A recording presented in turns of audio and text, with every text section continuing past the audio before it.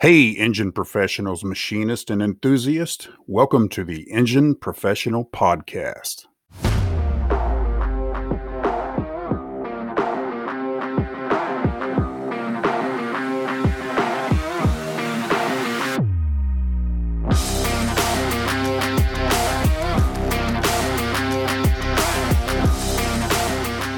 Hey, listeners, welcome back to another edition of the Engine Professional Podcast. My name is Steve Fox. I'm here with my co host, Chuck Lynch.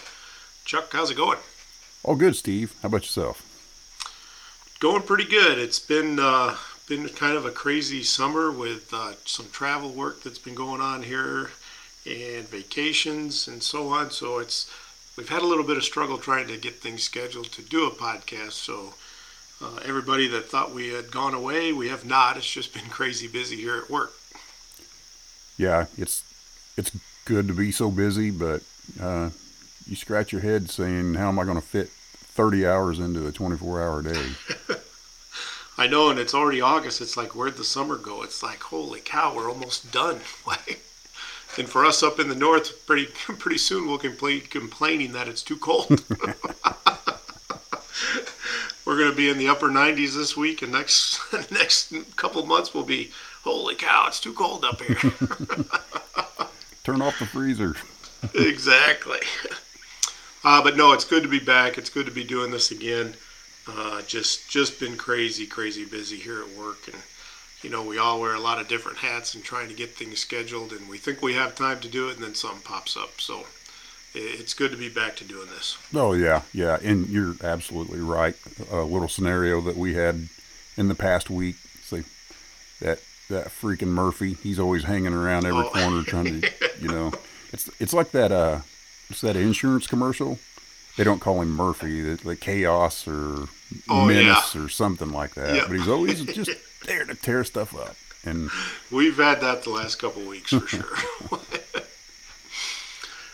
Well, we're gonna introduce you to a new segment that the tech department has been talking about. That thought it would be a good addition to the podcast, and Chuck and I both agreed that it would be. So, and it's a segment called Ask the Tech.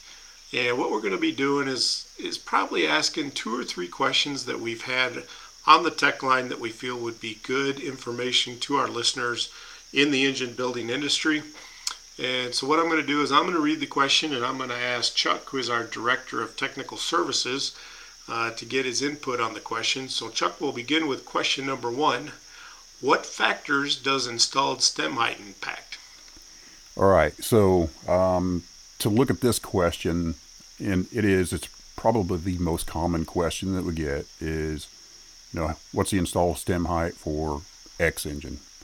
And, that's typically not necessarily published data, but what they do share is the direct correlation of it is the operating spring height specs, right? So the installed spring height is always typically published. That spring's got to work in a zone that, you don't have coil bind, you got to have enough seat pressure and so forth.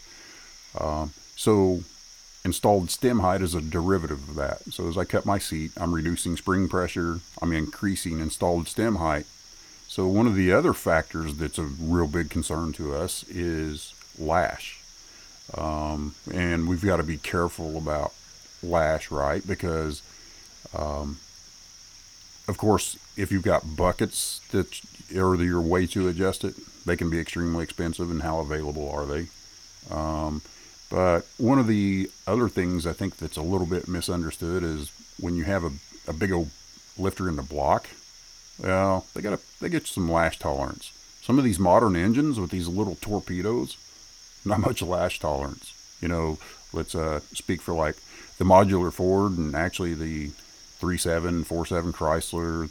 Those things have a dry lash tolerance, and we'll get into that in just a second here, what it means, but of 18 to 33 thousandths. So I've got 15 thousandths dry lash tolerance. Well, dry lash on an overhead cam engine means that you're going to collapse that lash adjuster, HLA, lifter, whatever your jargon is you're going to use for that thing. You got to squeeze all the oil out of it, and then you have to take a feeler gauge and go between the base circle of the camshaft and the roller wheel on the follower / rocker arm. So, yeah, if you aren't measuring installed stem heights and hoping that lash adjuster can accommodate all of that, yeah, you're going to have to be careful. That could end up in misfires and whatnot. So, long answer to a short question, but it just goes to show how much is going on within in an engine. Kind of on those same lines, Chuck, one of the other questions as you were talking there that kind of comes up with stem height is, is it measured with or without the shim on those particular stem height readings? Yeah, and that's crazy. I was just talking to a friend the other day. I mean, sometimes you see it's published. It says measure it with the shim. Sometimes it's measured without a shim. In most instances where we have that it was as reported in process, it's the guys have it in the machine shop. It's all cleaned up, tore down. So many times the spring shim is also the valve stem seal. They're a unitized component. So to have it apart and have it in the machine shop, you're going to have that off anyway. So more often than not, we're going to say it's minus the shim, but you just, it's pay attention, take a look, make sure the specs don't say with shim. And you'll sometimes find that because, oh, wow, this thing's off by 30 or 40 thousandths.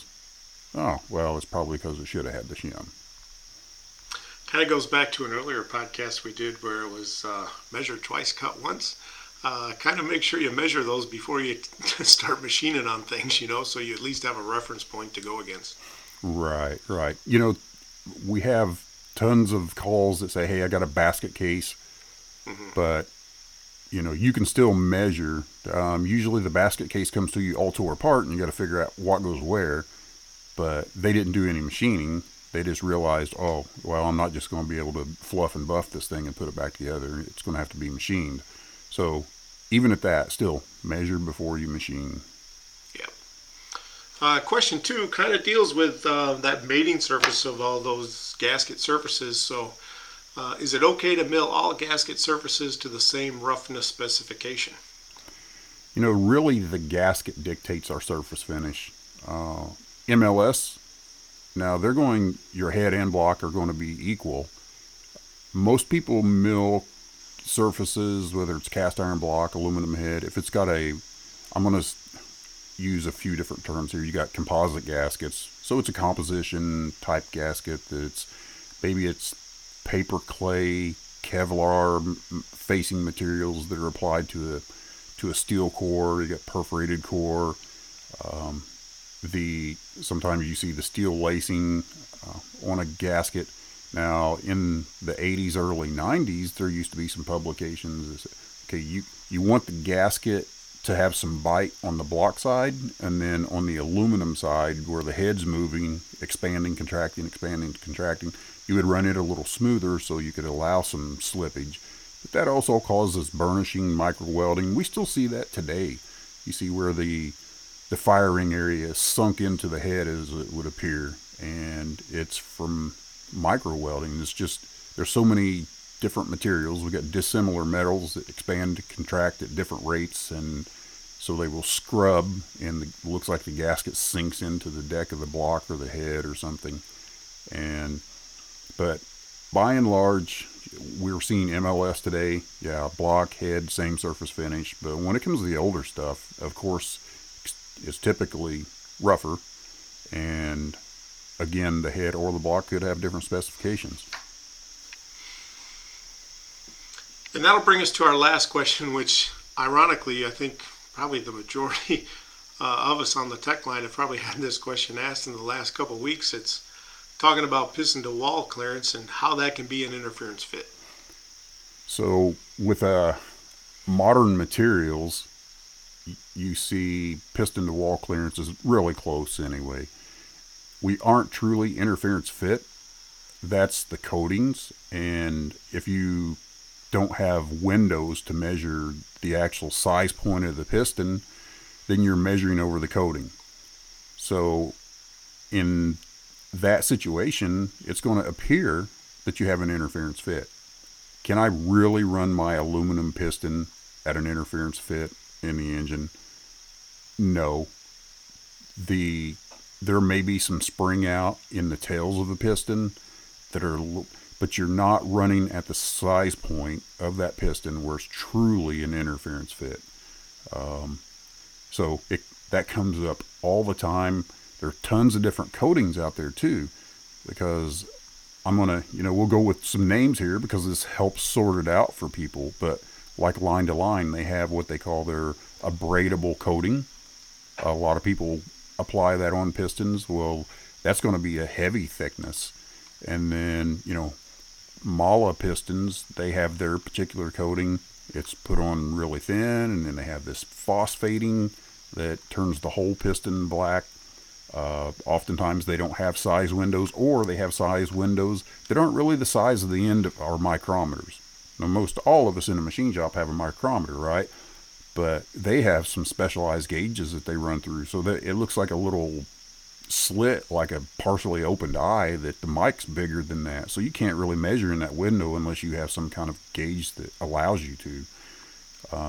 I know that stuff Brad's building in at QMP, it's got the indicator tips on it and so forth, and he's selling a ton of those I've seen.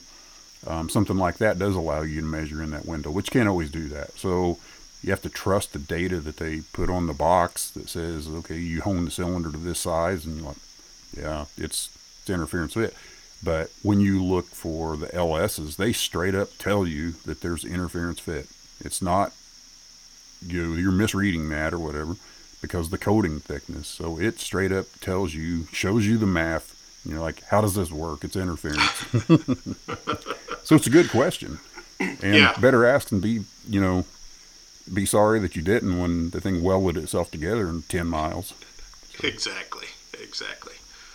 Well, if you have a question for Chuck and you'd like to submit that to us, you can using our email address at eppodcast@aera.org.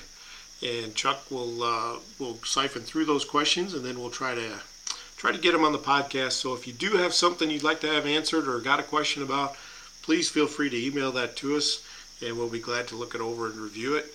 And as well, we'll be adding tech calls that we get on the tech line to our Ask the Tech question. But we'd definitely like some feedback from our listeners. If you got a question, send it in. Yeah, and I'd like to interject that, we're probably going to pose these questions to other industry experts in the field, and if we get some of that feedback, we'll definitely share our sources and so forth on that as well. So that helps clear things up sometimes too if they're a very specific question. Chuck, that brings us to the history for the month of August. So we'll cruise right into that. And it was ironic that the cruise control was invented August 22nd of 1950. Mr. Ralph Teeter, who was an engineer and inventor, overcame blindness to develop the automotive feature we know as cruise control, a device that foreshadowed technologies like autonomous vehicles, GPS navigation, hazard automatic braking, and lane assist systems. Pretty funny that a guy that is blind invented the cruise control. Yeah, I hope he didn't lose his vision falling off a teeter-totter. And we'll get into that as we go along, but go ahead, Chuck. So born in 1890 in Hagerstown, Indiana, Teeter had normal vision until 5 when his hand slipped while working with a knife, and then the blade penetrated his eye. Ooh, scary. This resulted in blindness in one eye. However, within a year, a condition known as sympathetic ophthalmia rendered him completely blind. Despite his disability, Teeter developed an extremely acute sense of touch and a knack for understanding machinery working at his family's bicycle company. At the age of 12, having been trained by his father and uncles as a machinist, he actually built an automobile of his own design that reached speeds of 25 miles an hour. Indiana and speed, man. It was happening. Is that downhill? So, Teeter attended the University of Pennsylvania in Philadelphia and earned a mechanical engineering degree in 1912. He then took a job working on a shipyard contract for the U.S. Navy in Camden, New Jersey, where he developed a process for dynamically balancing steam turbines that operated under extreme heat and pressure, leading to an industry standard for maritime propulsion. After that invention, Teeter returned to the family business known as Teeter Hartley, an early automotive supplier and provider of gasoline engines to companies like Indiana-based Auburn and Duesenberg. Later, the company elected to specialize in producing piston rings for engines. Higher quality piston rings would lead to more powerful and fuel-efficient engines, and when the company's product became the industry standard, it led to a new name known as Perfect Circle. Very cool.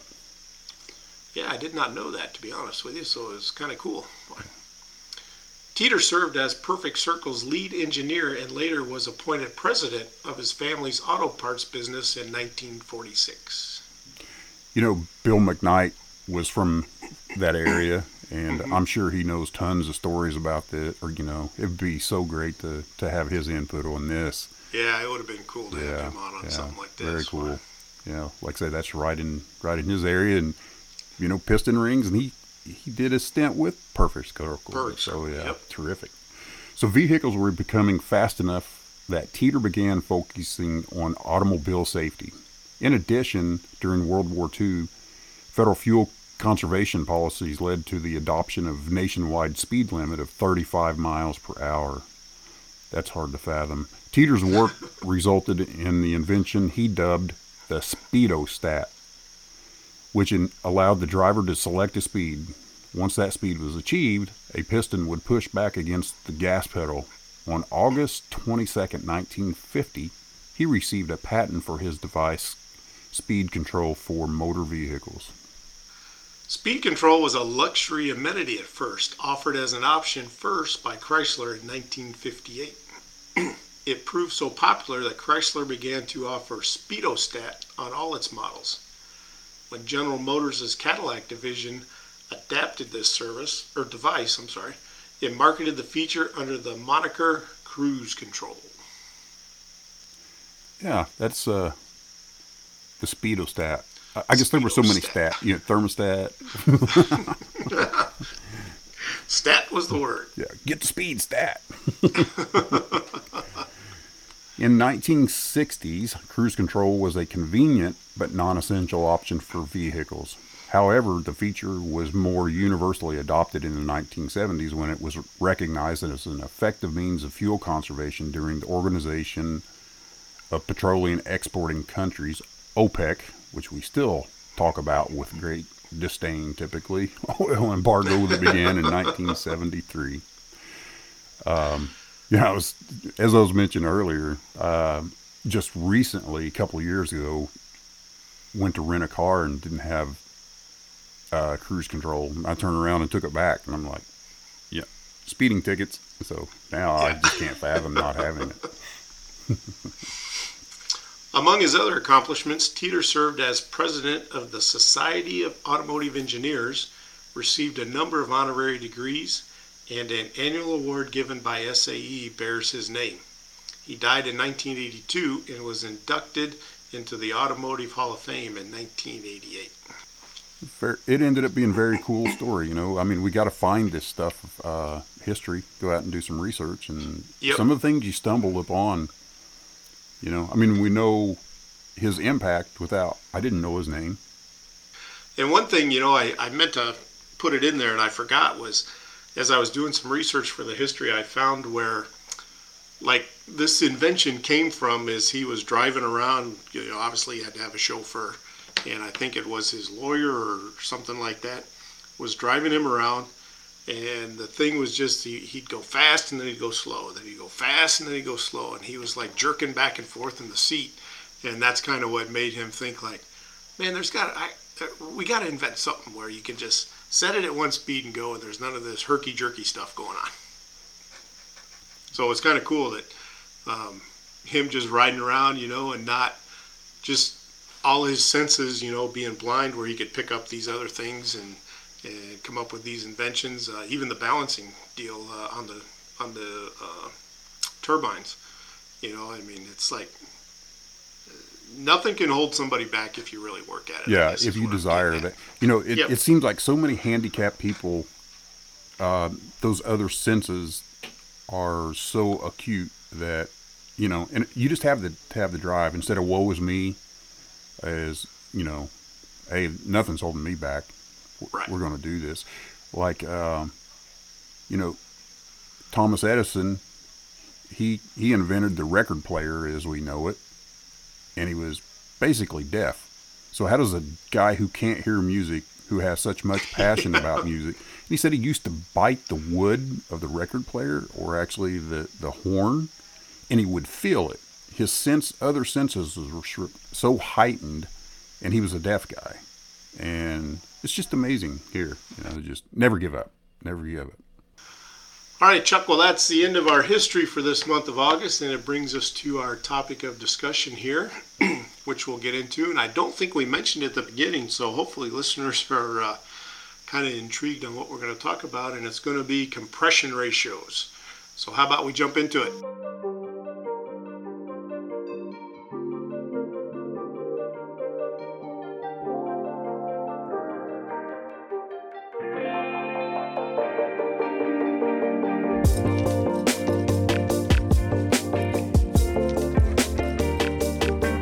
Compression ratios, Chuck, they're pretty important to the engine, aren't they? Why? Absolutely. They started out pretty low, and they've grown a lot over the years. And engine math is absolutely paramount. We don't give math enough credit as is, but when it comes to engine math, compression ratio is super important. We started earlier talking about the installed stem heights and so forth.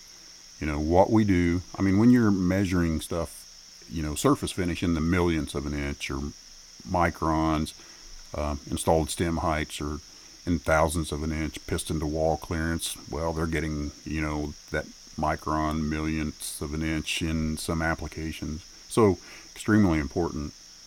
So that said, again, the math component of it is, in the definition of compression ratio. So if I have a area, say I've got, 4 cubic inches, but I want to take that whole 4 cubic inches and compress it into 1 inch. Okay, so that's what we're talking about, a compression ratio. If I take the swept volume, and that's the piston traveling from the bottom of the cylinder to the top of the cylinder, and squeezing it into the area of, say, what's left in the top of the piston. Say you got a little bowl, or maybe you have a dome, and then you're going to displace the area in my 52 cc combustion chamber in the cylinder head. So that's compression ratio. So I'm taking the volume and compressing it down into another volume. So, okay, now I need to compare the large volume to the small volume. So that, in simplified terms, that's basically what you're doing. So, Chuck, that's a great explanation of kind of what a compression ratio is, but why does it really matter? It's, everything's about the BTU. If we better define the combustion event, and we know the type of fuel that's being consumed, because that's going to impact what you can do with compression ratios, right? What's the stability of it? So if you have pre-ignition or detonation and you blow the thing all apart all the time, then I think, like the Rudolf Diesel deal, he blew some engines to pieces playing around with coal before, they did the diesel oil thing. So, the components around it may not survive, but you're ultimately trying to get the most amount of energy into out of the available fuel, given that you've got everything tuned right. So why does compression ratio matter? It's about the efficiency of the burn and the power output. And you're right. There's several different factors that'll play into the compression ratio. And one of them was fuel that you had mentioned before. But another thing is probably, as you mill ahead or do some block work, that'll probably change some of that compression ratio as well. Yeah, we get the simplified question all the time: how much can I mill off this head? And we really wish that it was so simple that you could say, okay, you can do 10 thousandths, you can do 20 thousandths, but it's not always really that simple, because if you have a head that starts with 34 cc's as opposed to a small block Chevy that's at 62, or a big block Ford that's at 108, it's different. You know, if I started out at 108 cc combustion chamber and I mill 5,000s off of it, man, you didn't affect much. But it's like, okay, I take my fist and put it into a gallon bucket that's half full. It displaces the water a little bit, but if I got an 8-ounce Solo cup and I try to stuff my hand in it, you're going to empty the Solo cup. It's all going to spill out. So, the impact is, it's the same hand, but the impact's greatly different. So if you got a 34 cc combustion chamber and you mill 10,000s, you could quickly be at 29 because the percentage of the available volume goes away fast. Well, the compression ratio increases fast, and then you start having your pre-ignition detonation type things. So you need to know the build and what the compression ratio is to start with. Today, what we're faced with is these direct injected gas engines. Well, if they're already 11.3 to 1, you just tickle things a little bit and, you're increasing it. So that's even more reason to chew on the guy who brings you a head that he's had the roll-lock disc out on. I was just going to He just needs to go to jail. Just send him straight to jail. So. I think I saw somebody post that the other day about using those discs and cleaning it. He goes, man, I just wish they'd ban these things. It looked pretty bad. It looked pretty bad for sure. Yeah, some folks are like, well, it brings me work. I get to mill that. But if you got nothing to work with, right?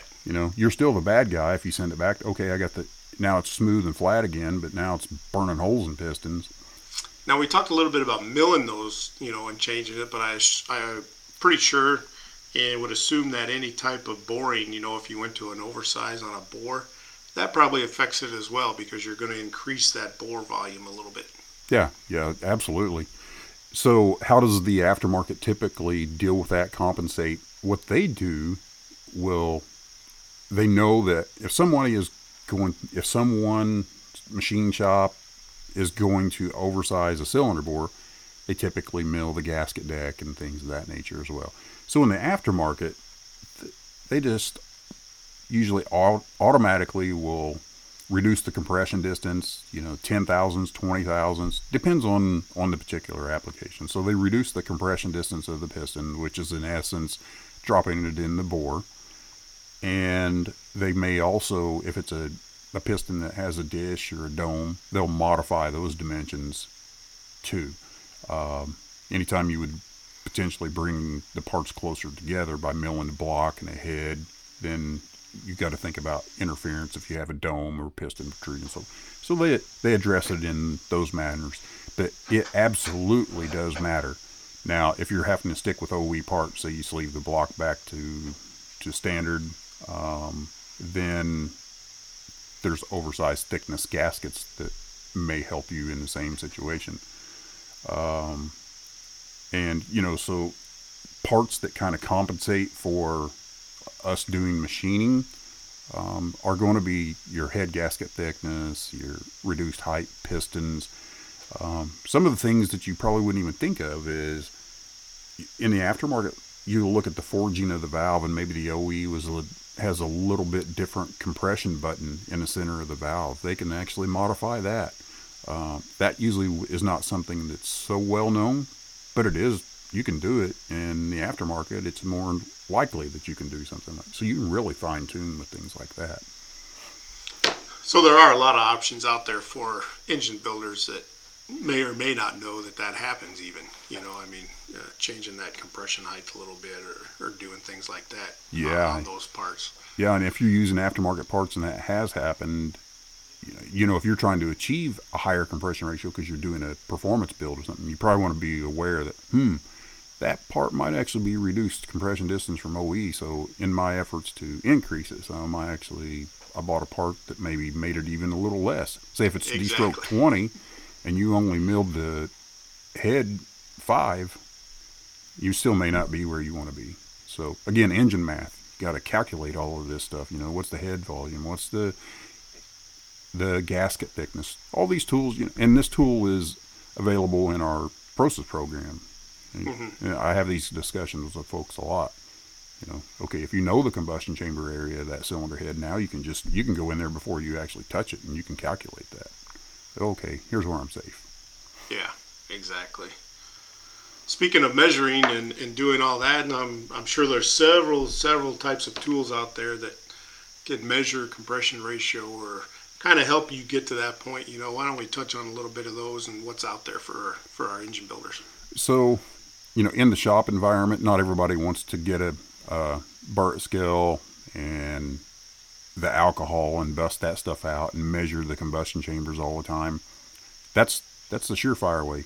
If you're going, now it's not the alcohol we drink. Right? Yeah. We don't want guys that don't use that. No, this is the would we say medical purposes alcohol? Yeah. But if you go to like Walmart, you can get the stuff that's green or colored, and that's probably the cheapest thing to do for your scale, because you need like water. What's the thing about water that you don't have with the alcohol and oils and so forth is the surface tension, right? Water wants to stick to itself. So if you try to pour a combustion chamber, since the water has such high surface tension, it'll stick to itself and give you some misreading. So you need something that flows really well. So you better have good valve to seat contact and so forth that you're going to be measuring. Exactly. But you need that to measure the volumes. Some of the other tools, if you look at a lot of modern heads, they have the little datum point in the combustion chamber, and you can use a height gauge and come down and touch that. And if it's at this height, it should be at this particular volume.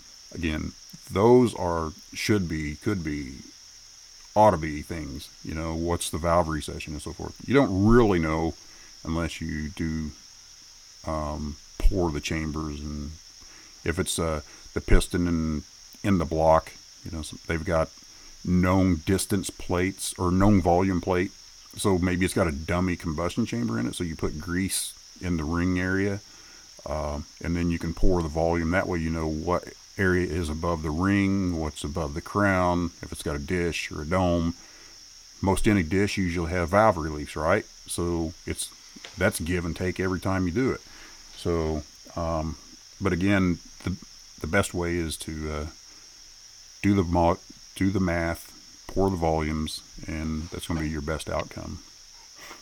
And I think, most of these parts manufacturers on the piston side, they can supply you with the dish CC and all that stuff and let you know what the dome heights are and what that is. So you should be able to, like you say, back to the math thing, you should be able to do the math and figure some of that stuff out. Right. Definitely with the cylinder side of it. When it comes to the cylinder head, that's again, you can find a lot of that, and you can get yourself in a safe area.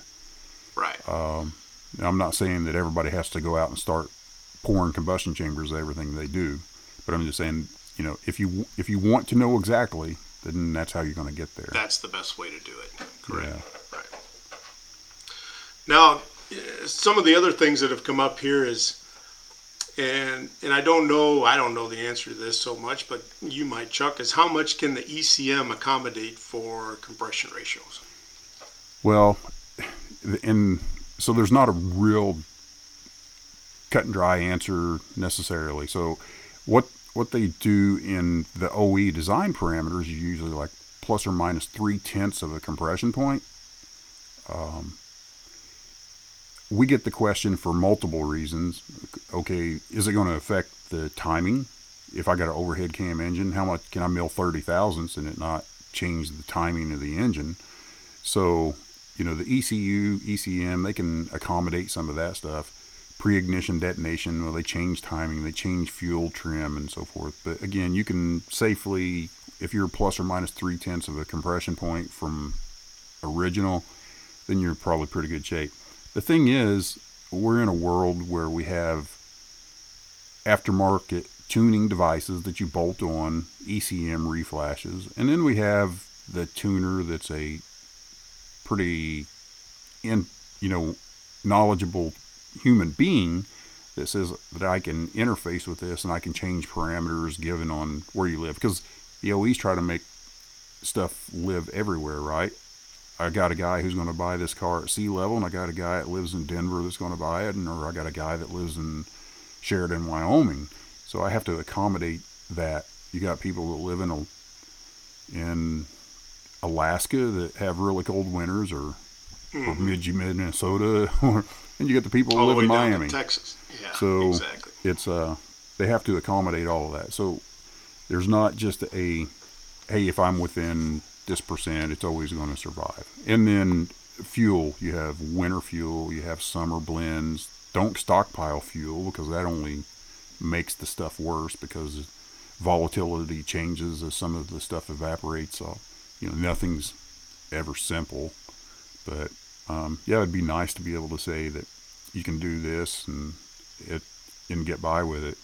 I mean, depending on which side of the cylinder head, the drive rotation, where's the tensioner at? Is it going to advance or retard based on my movement? So the best thing is to measure twice, cut once, Go. know what your numbers are, and then you can calculate it and see if you're within that range. Yeah, I think, and I think you and I talked about it before, was a question like that would be good for like a Ben Strader over at EFI University. And you and I have talked about having him on, and it's just trying to get those schedules work together. And I think when we do, we'll kind of have a more in-depth talk about compression ratios, I think, where he can shed some light on some things that might be out of our realm here a little bit, but I think he'd do a very good job of answering those types of questions. Yeah, definitely the engine math stuff. So maybe that's what we do, is kind of focus something on engine math, because yeah, and he'd be good. He wants to come on, and we just trying to get our schedules to line up to where we can get him on. He's very busy. We're very busy. So, but it will happen. It'll happen in the future for sure. Sooner rather than later. Let's hope.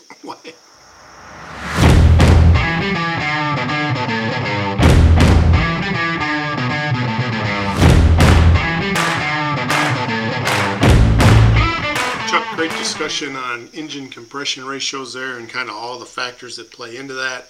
I think it enlightened some of our listeners on some things that they should be aware of, and some tooling that they should possibly be looking at moving forward in the shop, which kind of brings us up to what our next discussion will be. And he's a good friend of ours, Mr. Dan Begley from Molly Clevite. And what do you think he's going to talk about, Chuck? Dan has tons and tons of experience in engine failure analysis, and so been kind of priming him to help us out on what he did for so many years when he was with Roush Yates, and that was preparing for the evaluation. So outputs are only as good as the inputs, right? And so he would take a look at engines post-run, whether they failed or not, and just study, hey, if we adjust this or adjust that. So hoping to have him to shed some light on more of that. That's something that we don't have to have the visuals of, but because by and large we're talking to engine machinists, so they know the parts, they know the methodologies and so forth, but just the planning. He's a high detail guy. He's probably going to share 10 things that you can take back and use. If you can get one tidbit from any of these, it's good. But I think Dan, he offers a lot, and anybody that knows him, they know that.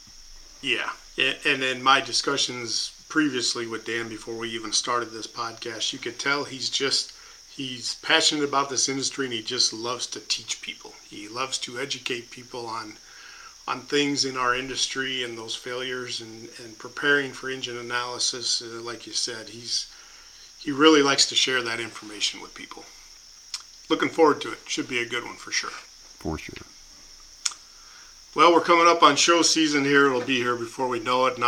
It's a little bit of ways, but boy, if you turn around, it'll be knocking us on the floor. So, AERA is turning this is our 100th year this year. So, we'll have some giveaways that we'll be doing at the trade shows. So please stop by and see us. We'll be at Apex SEMA coming up here in end of October, first part of November.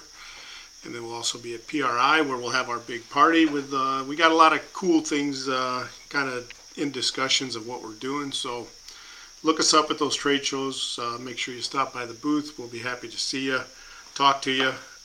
We'll give you our booth numbers here coming up in our next episode here once we got everything finalized. And but yeah, that season will be here before you know it. It starts to get busy after Labor Day. Oh, absolutely, absolutely, and and we're doing 2 back-to-back tech and skills regionals, and yeah, it's hard to squeeze it all in, but Murphy's at us again. Yeah, but all those things said, that's the most rewarding part is when we get face to face with our members, and we shake hands and we make a real friend. Agreed. It always just improves. That's why I love the face to face stuff at the trade shows. And I'm not that social of a guy myself, but man, when it's about the market we're in, and it's a little different when you're working with guys that are all in the same industry. You have so many similarities. You're instantly friends. It's great. Mm-hmm. I love it. It's great. It's great. So if you haven't subscribed to the Engine Professional Podcast, you can do so on your favorite podcast listening platforms or listen online at podcast.engineprofessional.com. And as we had mentioned before, you can email us with any questions or comments about the podcast at eppodcast@aera.org. Well, Chuck, it brings us to an end of another episode. Great job. I think we did good in informing our listeners on some of our tech questions that we get on the tech line. We answered some of those and kind of gave some information out as far as stem heights and, understanding interference fit on a piston is not, it's all about the coating on there. And then we talked a little bit about compression ratios and then the introduction of the cruise control, since we're cruising on out of here. That is a pretty interesting history there. A blind gentleman invented the cruise control, which I thought was great. Yeah, very, very interesting. Yeah. So till next time when we get to meet Mr. Dan Begley and talk about preparation for engine analysis, everybody take care, happy machining, and looking forward to it next time, Chuck. Take care out there.